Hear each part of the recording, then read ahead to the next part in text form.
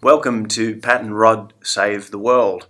I'm one of your genial hosts, Patrick Brown. I'm Roderick Macomb. And it is the week ending 20 December 2014. Happy fucking Christmas. Yeah, we're going to do something of a Christmas podcast, and there were so many interesting things in the news this week, we decided not to. Yeah, there's just a shitload going on in the world. We're going to start with a discussion about the Sydney siege that occurred on Monday. Yeah, I hesitate to call it a siege, but we'll get to Well, that it was later. It was a siege. It was. Like in terms of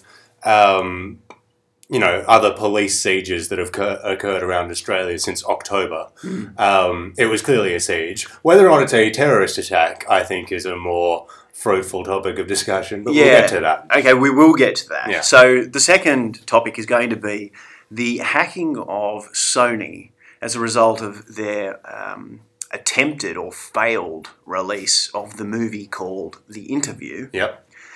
By North Korean hackers. And finally, we're going to talk about Stephen Colbert, who signed off for the last time this week, and his impact on American politics and the general conceptions thereof. Yes. So take it away, man. Facts of the Sydney siege. We are, of course, by the way, located in Sydney, so I suppose we have some proximity to this one. Yeah, so very briefly, because it has been all over not just the Australian news but also the international news. So I doubt there'd be any of our listeners who aren't over the general facts themselves. But on Monday morning in Martin Place, right in the middle of the Sydney CBD, sort of the heart of the CBD, really, a dickhead who I'm not going to name because frankly he doesn't deserve to have his name remembered. You know what? I already don't remember it. You'll be happy to know. Good man. Good. Yeah. Anyway, he walked into the Lindt Chocolate Cafe with a sawn-off shotgun. Basically took I think it's 17 hostages. In the end, there was a lot of conjecture during the day about how many there were, and put it was a general sort of Islamic flag. What do you remember the name of the? Yeah, it's like the Declaration of Faith. Yeah, it's actually just a very sort of elaborately written declaration of faith. There is no God but God, and Muhammad is his prophet. And so this particular flag was important because it somehow elevated it from being different from the 5 other police sieges involving armed suspects that have occurred around Australia since the start of October into what many deemed a full-blown terrorist attack, which, if you believe some sections of the media, has completely changed our way of life Some forever. Sections, call them by the name. Fucking Daily Telegraph. I hate them so much. It didn't take long to get that out. Yeah. Yeah. No hesitation. Good. Yeah. This is a podcast, Rod. We're supposed to be judgmental and call people out by name. Yeah. Like this guy, again, not going to give his name because fuck him right in the ear. He's just a complete fuck up, basically. A dickhead criminal who was facing 40 sex charges going back about a decade to when he was like a mystic spiritual healer.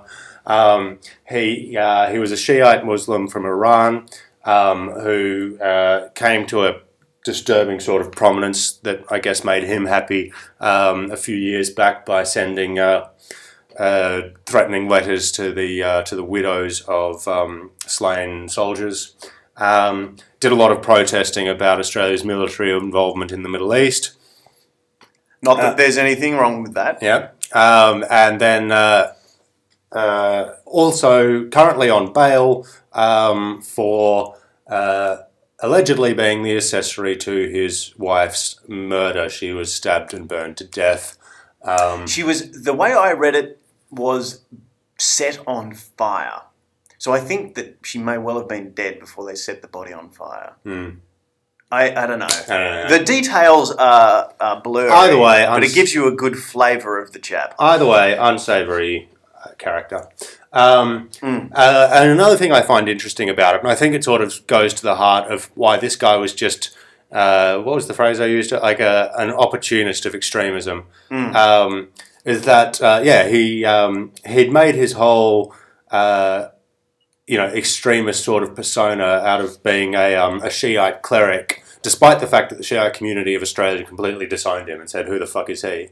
But a couple of months ago, decided to convert to Sunni Islam, which is, I'm told, a very unusual occurrence, and that just so happened to coincide with obviously ISIS in Iraq and Syria, and Australia sending troops there. Now, not having an insight directly into the guy's mind, I can't say with this any certainty. But if he's made his whole extremist persona based around Australia's military involvement in the Middle East, and now Australia's military involvement in the Middle East is against ISIS, but he's a Shiite, and ISIS are, well, slaughtering and torturing Shiite Muslims. It clearly goes that he doesn't really have a great depth of faith in what he's doing, and he just wanted a chance to continue his existing extremist rants about an involvement in the Middle East, but couldn't do that as a Shiite, so just jumped ships like the rat that he was. So the consequence of this. So, in terms of linkage, there was the Islamic flag, there was the request for an ISIS flag, because that's how well organised he was. Yeah. Even his propaganda was relegated to being a request during the hostage negotiations. And the fact that he basically had made declarations in support of ISIS previously on internet posts. Yeah. The question about the time that he was jumping ship from one branch of faith to another. Yeah. So the reason that I don't like calling it a siege is that it just makes it sound more consequential than I think it should have been. Yeah. And I understand that the formal definition of a siege is easily fitted by the circumstances, where, by the way, in case you're not across it, ultimately the siege ended. Could you just give the factual scenario? Yeah, so I think it was about 2 a.m.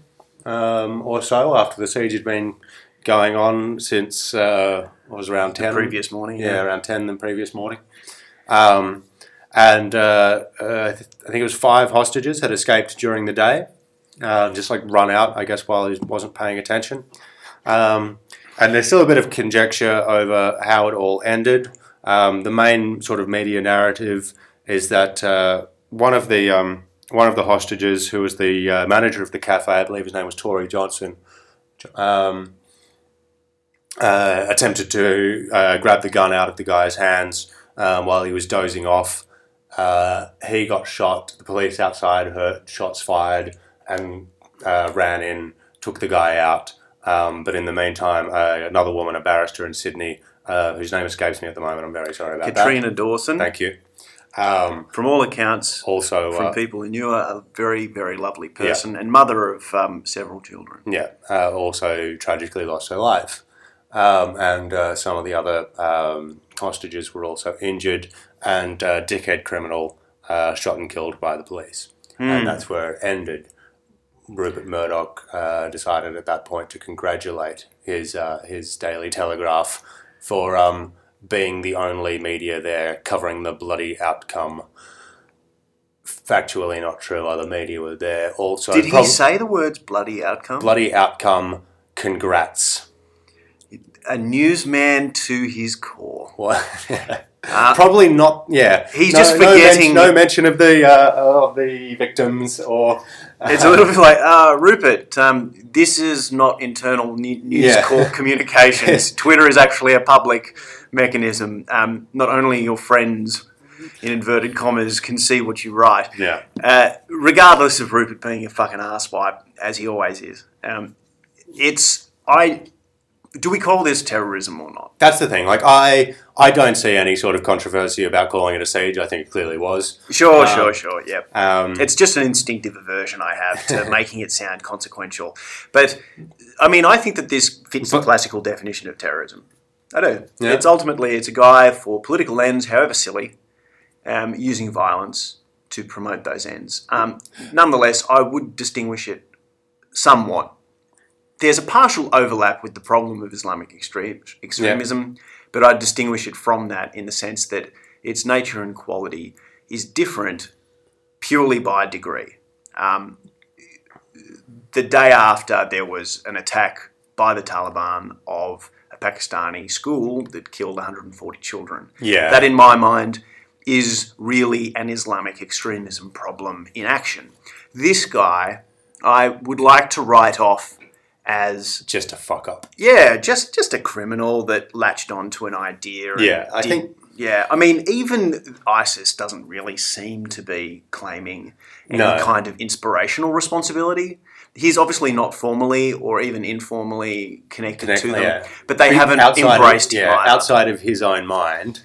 And the other thing that's important to mention about fuck up is that he'd lost a court challenge on Friday before the siege over the soldiers' letter writing thing. He was facing court cases over the sexual assaults and the wife's murder. Everything was coming to an end for this guy, which is why I would hesitate to really ascribe much political motivation to what he was doing. Yeah, so what you're saying... I think he's a dickhead criminal who attached himself to various ideologies that more or less rejected him. And his criminality was what was catching up with him. And he'd been scrambling for relevance and for notoriety pretty much his whole adult life.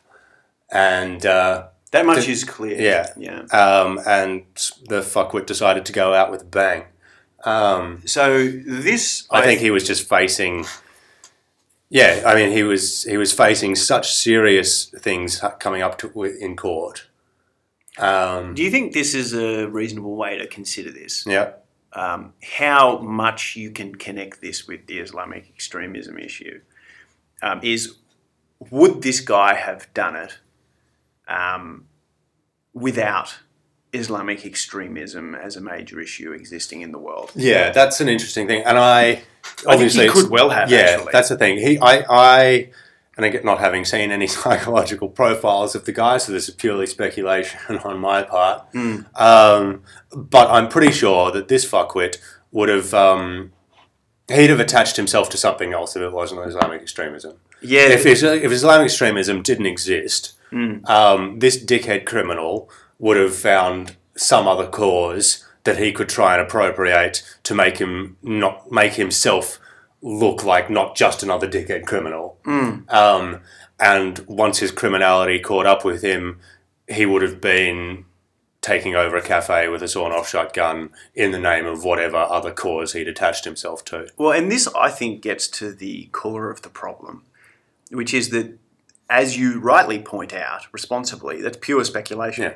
And I suppose for the lone wolf phenomenon, as it's known, i.e. a single person adopting an Islamic extremist pose without any proper connection to the organisations that we're seriously concerned about, the problem is you don't know if they would behave as violent lone wolves without the terrorism organisations. So there's really a question as to what extent is the lone wolf problem actually an outcome of the Islamic extremist organisations, and how much is it of an outcome of just crazy people who happen to adopt that cause for something silly that they would have done anyway. Which isn't to say there isn't a major problem with violent Islamic extremism in the world.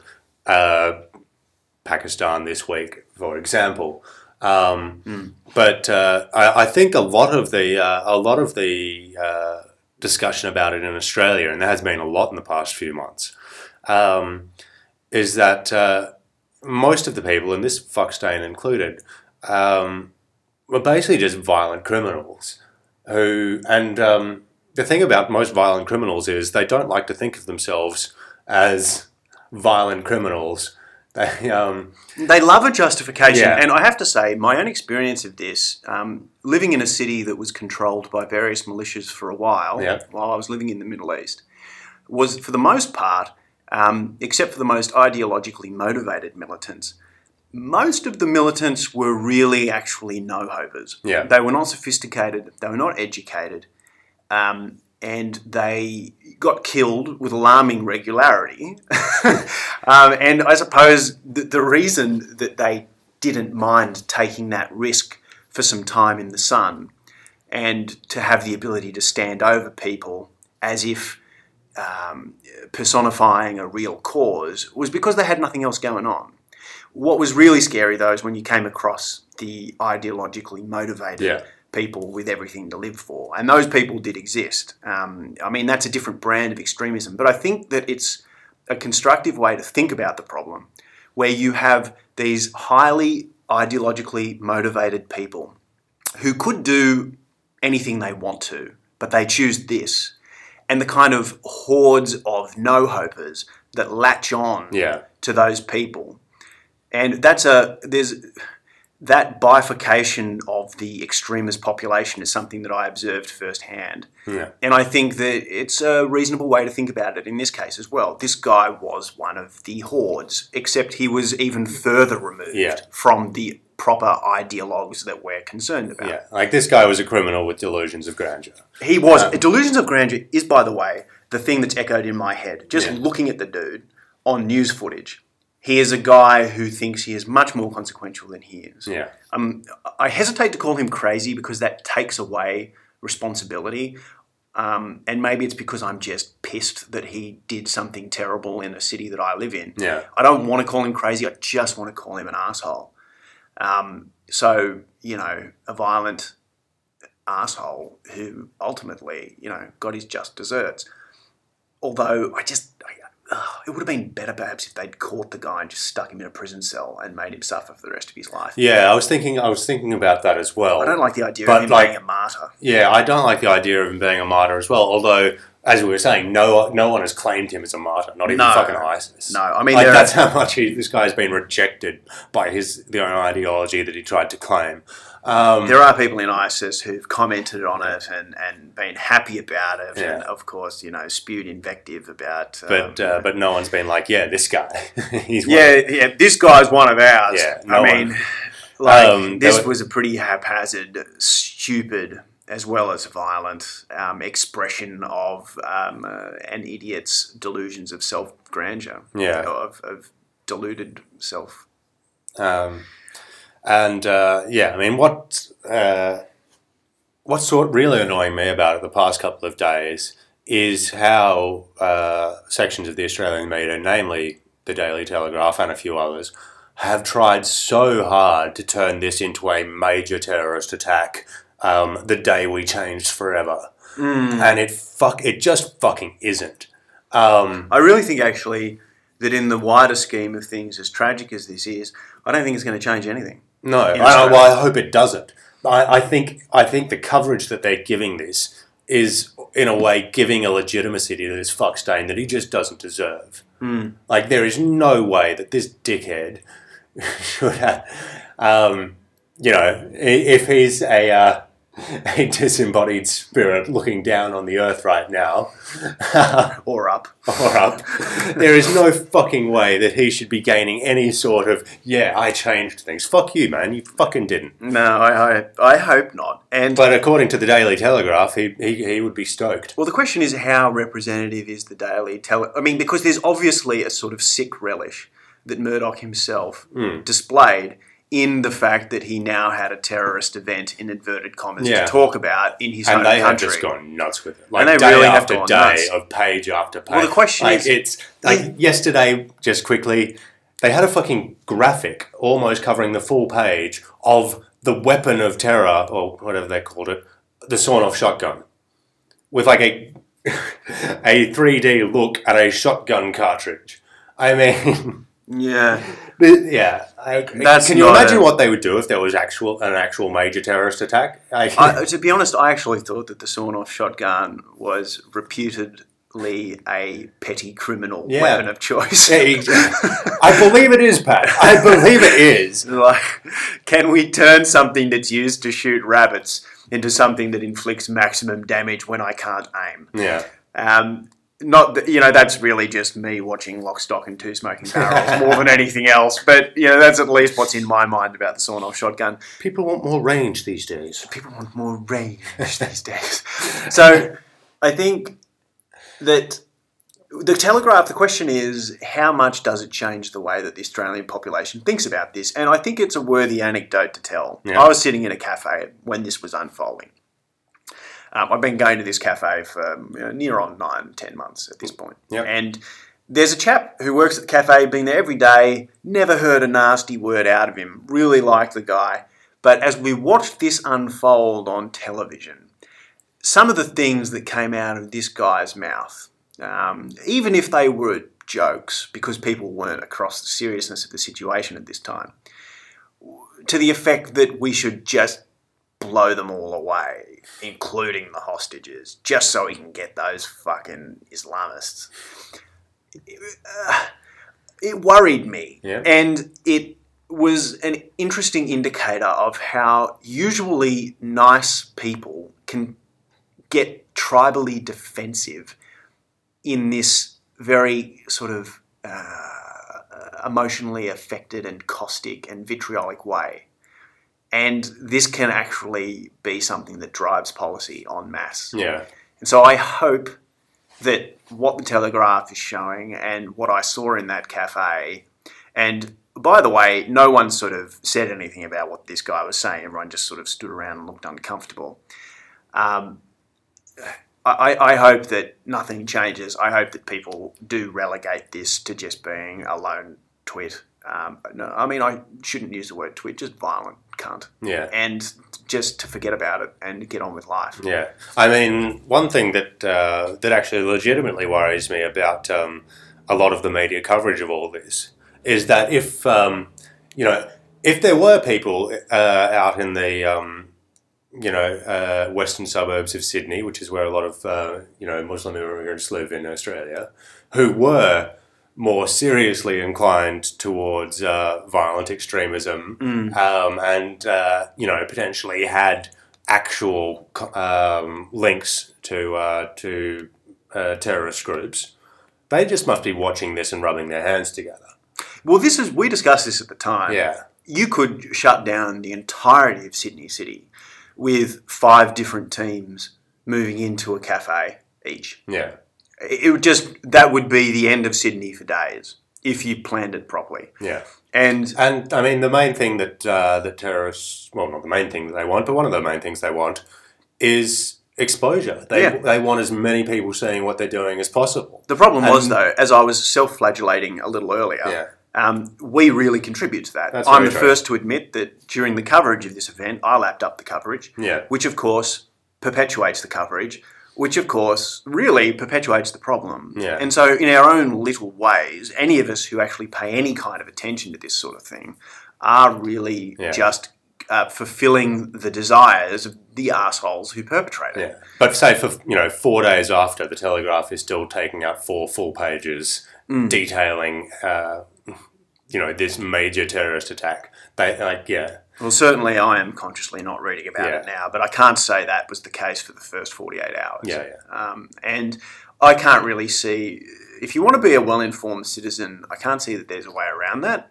But I think everyone just has to acknowledge that by paying this much attention to these things, we really do allow a single arsewipe to just jerk an entire country on a chain. Yeah. And also the global media at will. I mean, there is no one less worthy of having this kind of attention paid to him than the guy who had this attention paid to him. Yeah. And this weird inversion of that normative truth where he ends up becoming the focus of the global media for a day is just exactly an innately... what this cunt wanted. It is, and it's an innately sad thing. Yeah. And it seems to be a dynamic that we are powerless to prevent. Yeah. So on that happy note... Oh, well, I think that's actually a bit of a good segue of dickheads yanking the global media's chain onto North Korea and Sony. North Korea and Sony. So Seth Rogen, very funny actor and film creator in Hollywood. He and James Franco created a movie called The Interview, which is about journalists who are recruited by the CIA to kill Kim Jong-un, the dear leader of North Korea, during an interview that he's granted to those journalists. It is, of course, entirely fictional. It is completely satirical and not serious. And as a result of this, there have been hacking attacks perpetrated on Sony in particular, which is the distributor or the company behind the movie, that have exposed senior executives' emails. And there's a lot of embarrassing stuff in there.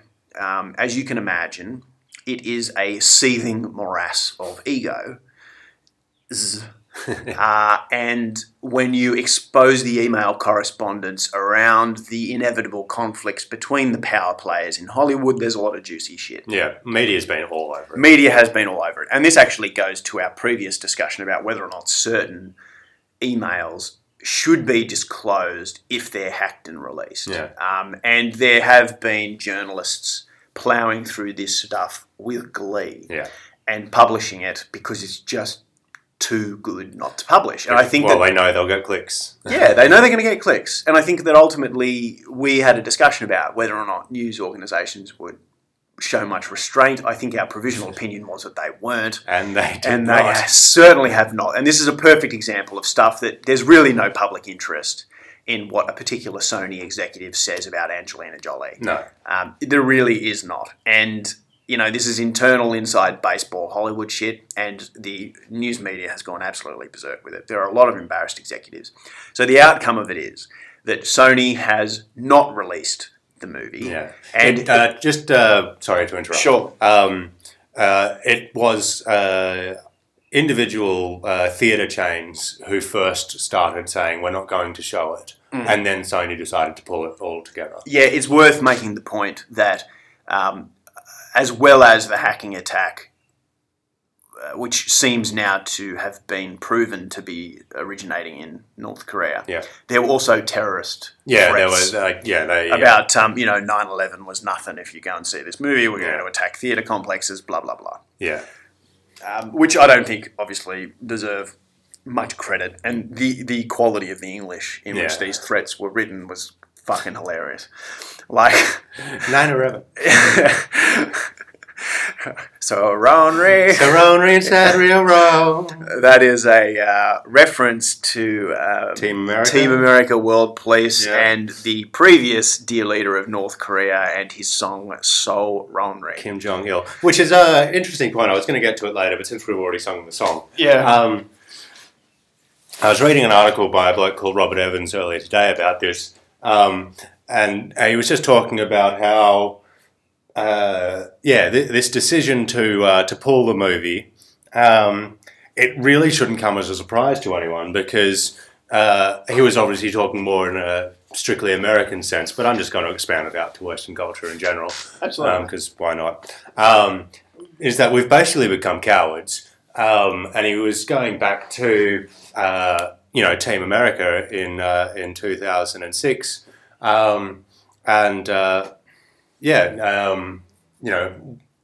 They absolutely crucified Kim Jong-il in that. That's right. And no one thought twice about showing that movie or not. If that happened today, probably a similar thing would happen. And he said probably possibly the start of that linked to Team America, the same creators who do South Park, when Comedy Central decided not to show their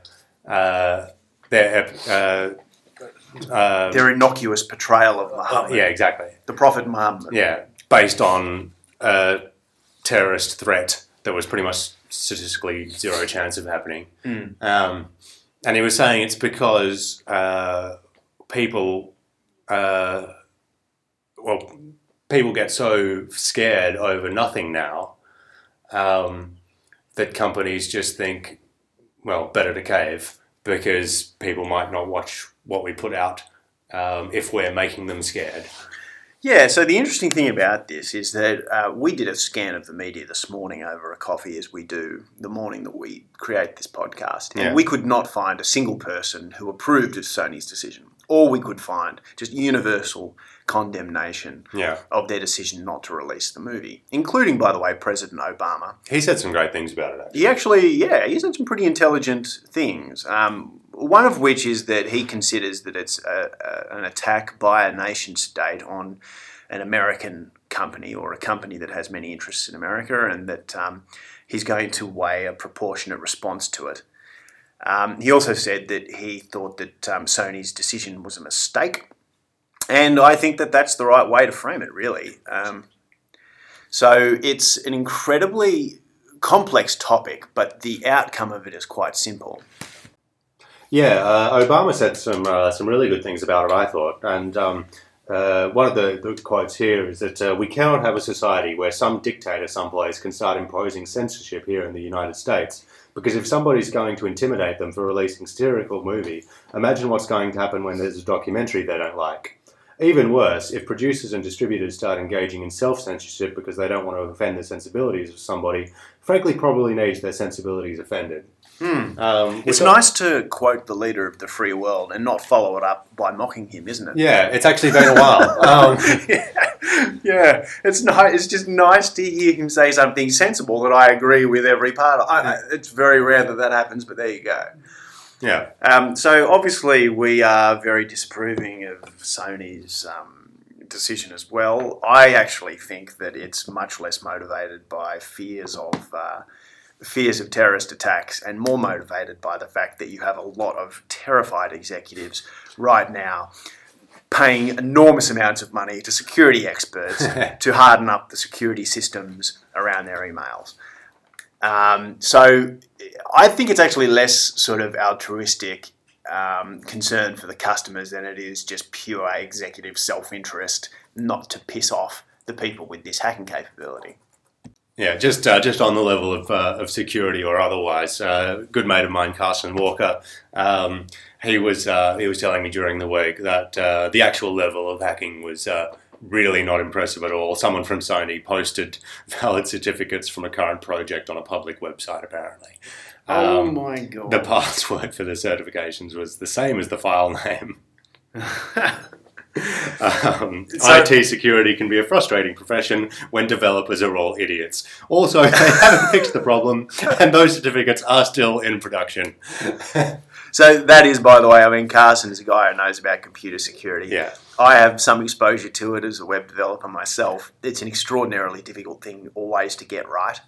And the simple reality of every computer system is that there is no computer system you can prove is secure. Such a thing as absolute security does not exist.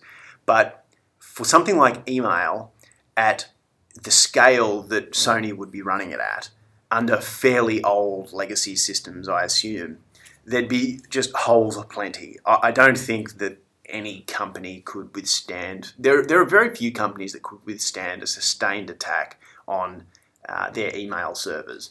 So I think that you've got a lot of executives who are hurriedly deleting emails these days. Yeah. To the extent that they're able to, and probably outside the policies of their companies. It's a new world. Yeah. It's fascinating, really. And the fact that they've been able to so easily track down this attack to North Korean IP addresses or IP addresses that have been linked with North Korean attacks before, actually it is a fantastic indicator of the fact that these guys are not very sophisticated. It's not a hard thing to mask an IP address. And the fact that they're reusing infrastructure, server infrastructure and IP addresses for the same, for subsequent attacks, I mean, it's pretty low grade, man. Yeah. I mean, it's not hard to whip up infrastructure these days with cloud services and, just dispose of it after you've finished with it. But I think that the case here might be that they're actually not uninterested in us knowing who they are, even if they publicly deny it. You have a 31-year-old dictator now who feels that actually really pisses me off. The idea of this guy feeling chuffed with what they've done.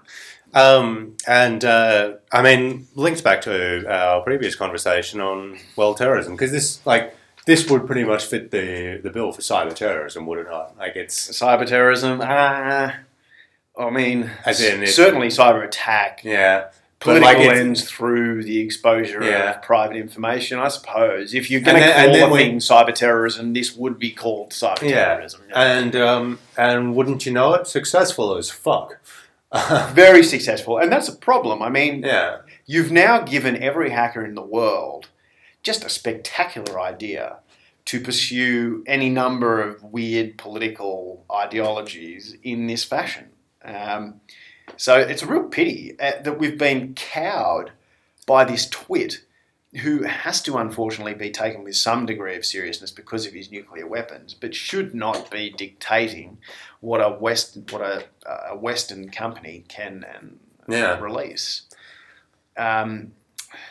It's also, I think, I haven't heard anything about this in the media, but there'd be some real sting in this so far as the Japanese are concerned. Yeah. Sony is, after all, a Japanese company. I hadn't even thought Originally. of that, but yeah, good point. And this is the Yeah. Japanese kowtowing to North Korea, which cannot go down well with their sushi. I had not even thought of that. That's an interesting point. Yeah, it's all been Western-centric because all Yeah. the executives that the emails are focused on is Western-centric, but you can bet that the decision came out of Tokyo originally Yeah, to not release this. So that's pretty embarrassing for people who care a lot about saving face.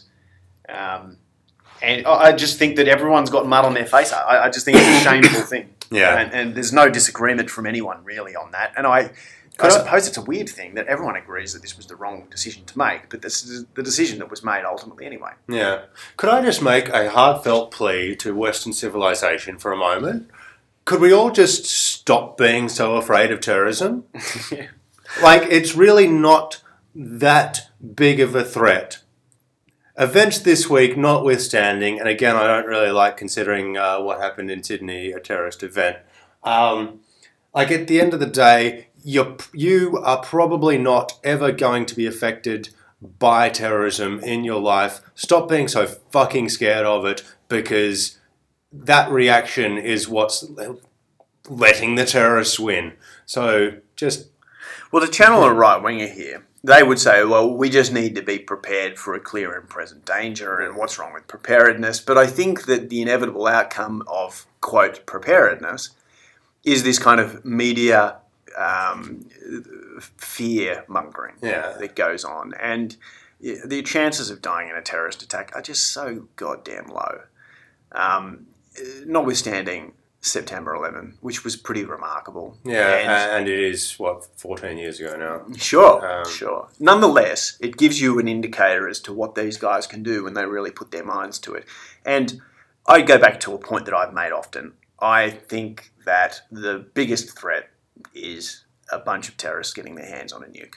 I think we should be doing everything conceivably that we can do to stop that from happening, because I can imagine that would be a disaster. And they only need to succeed once. And we need to successfully block them many, many, many times. I don't like agreeing with Dick Cheney, but on that count, so far as the nukes are concerned, I kind of do.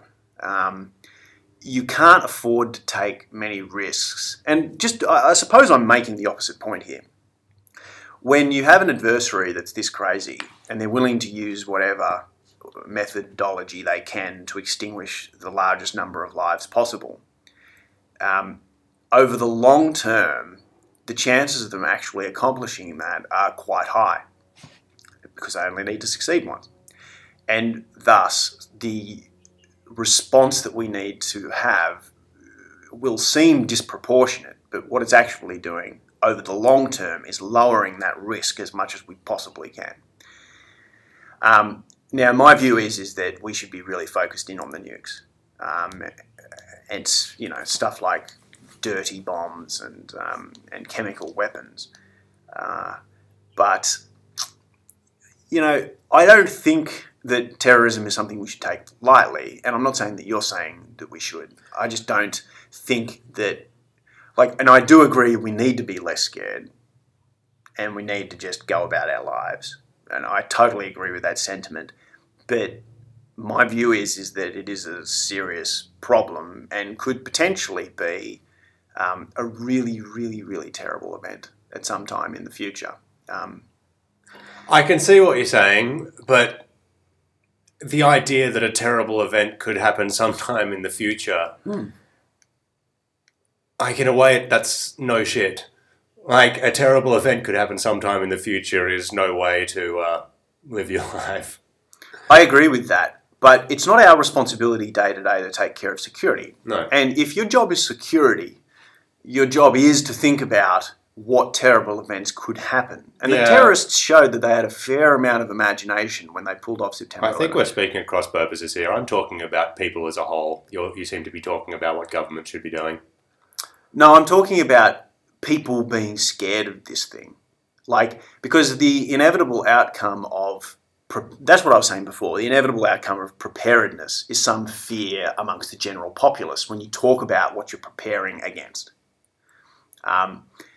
If you publicise the fact that you're concerned about a nuclear weapon going off in a major Western capital, people are going to be afraid of that, inevitably. I agree that we should do our best not to be, but I don't think that it's... I think it's understandable for people to be afraid. What pisses me off most, frankly, are the media, who should know better. But they're playing to a market that wants what they're giving. So while I agree with the sentiments, I suppose I'm saying that I think that what you're asking for is impossible. That's my basic point. I just don't think people are not going to be scared. Well, we took a very long time to get to your point, Pat. But, that's a reasonable critique. I would just add that when I made that plea for people just stop being so fucking frightened over something that probably isn't ever going to affect them, I wasn't actually expecting people to suddenly go, "Oh, I won't be afraid anymore." Yeah. I'm just making a point about the realism of making that point, basically. Like, I agree wholeheartedly with it. I wish people weren't as afraid as they are, but they are. Anyway, I don't even know where I was going with that. So, Shall we move on to Colbert? Colbert. Stephen Colbert, acting as a right-wing bloviating pundit for the last 10 years or so after leaving The Daily Show with Jon Stewart, has been a fixture on the scene that has had a real impact. Just as neutral as Bill O'Reilly. Yeah, I mean... If you guys haven't seen any of Stephen Colbert's shows, it really is a worthwhile way to spend a few hours or a day or two. He is an excellent encapsulation of everything that's wrong with right-wing media, in particularly. His stated inspiration for the role is Bill O'Reilly, who's actually one of the highest rated news shows on American television, unfortunately. So I think Colbert's a really, really fantastic political satirist. I don't think that there's been anyone like him ever. I think he's the best ever. By dint of the sheer amount of time that he's been able to carry off a character and do original things with it. I don't know if you followed him closely during his campaign finance shenanigans. No, I was just... sorry, I was still thinking about other great political satirists. Yeah. Personally, I'd go Jonathan Swift, but completely different. True. Yeah. True. Like, it's hard to compare a guy. Jonathan Swift did not have the tools available to him that Colbert had. And so when Colbert messed around with campaign finance and sent out packages to allow university students to create super PACs, to move the money around in ways. He basically collected a bunch of money from his viewers and then moved the money around in ways to show how ridiculous the campaign finance system is. It really was a triumph of creative system manipulation and comedy and satire and political punditry, frankly, all mixed into one. Just an incredibly intelligent, effective way to expose the absurdity of how power is connected with money in the political system that he lives in. And so I think that it's a real pity that he's off air. He's moving to replace David Letterman. Yeah, I'm not sure how that's going to play out. I mean, it's it's an entirely different sort of TV show. Sure it is. And you'd imagine it the Colbert persona that everyone has known for a decade. It's going to be a very strange thing. What will be gone because that's not right. that show. He's put it to bed. Yeah. And it's a very strange thing to sort of think of him as going on to a talk show to behave properly in a far less edgy fashion than he has been for the previous decade. Yeah. But at the same time, he has been doing that for a very long time, and I think he would probably be looking forward to doing something else. Oh, mate, if you listen to, he did a podcast recently with Slate's former editor David Plotz, who has a podcast on work, and he basically gets people to talk through a typical day at work. And his first guest was Stephen Colbert, talking through a typical day at work. It is obviously a very high pressure, extremely fast-paced job to just turn out satire with that regularity, with a pretty small team, from what I could tell. I don't think there are more than 5 or 6 writers behind that television show, which is an amazing pace to sustain as long as he has. The Daily Show is renowned for having a factory of writers, but I don't think Colbert ever got there. But the quality of the stuff that he turned out was spectacular. I love how well he captured right-wing personalities. I really wish there was an equivalent satirist for left-wing personalities. Yeah, I think there is a gap in the market there. There really is. The problem is, though, is that Republicans and right-wingers generally, they're just never as good at comedy. No. And so you've got to take what you can get from Jon Stewart. And he has some good, sharp, on-point stuff about annoying, woolly-headed liberals. But someone really needs to come in and kind of take off Rachel Maddow. I mean, maybe it would be an interesting thing if it was a female. Regardless, anyone out there who has any ambitions, there's a vacuum. Yeah. So, I mean, what are your thoughts on Colbert? Well, I love the show. I've got to say though, as I was watching this year, and obviously, it was announced pretty much at the start of the year, wasn't it? That this was going to be the final season. That's right. He was moving on, and I was sort of watching it, going, "Yeah, still great, but time to move on." And at the same time, this year, the John Oliver show started up, and I found myself obviously different shows, only John Oliver is almost comedic investigative journalism. And I was enjoying it a lot more than the Colbert Report this year. Yeah. And got a bit of grief from some of my friends for putting forward that opinion. It's a reasonable opinion to hold. Yeah. I think Colbert's been doing it for a decade. Yeah. And I think he's retiring at exactly the right time. I think, honestly. Yeah. And no one because it is still a great show. It is a great show. Going up while it's still great, I think, is a great option. Definitely. And no one, this is the other thing, and it's been oft repeated, but I'll repeat it again for our listeners' sake. No one thought he'd be able to sustain it and keep it as interesting for as long as he has. It is a remarkable feat of longevity. Yeah. Well, much as anything else. He's been helped in that the right-wing American media just gets more ridiculous every year. So he is still just as relevant now as he was when he started. That's a great point, actually. Like his target has grown with him. Yeah. Or he has grown with his target. Yeah. Yeah, and the same thing you can say about The Daily Show. Yeah. Cable news has become increasingly more ridiculous. Yeah. And, Jon Stewart's had more and more fodder as cable television competes more and more desperately with the internet to try and keep their ridiculously sagging ratings up, which is obviously going to never work. Yeah.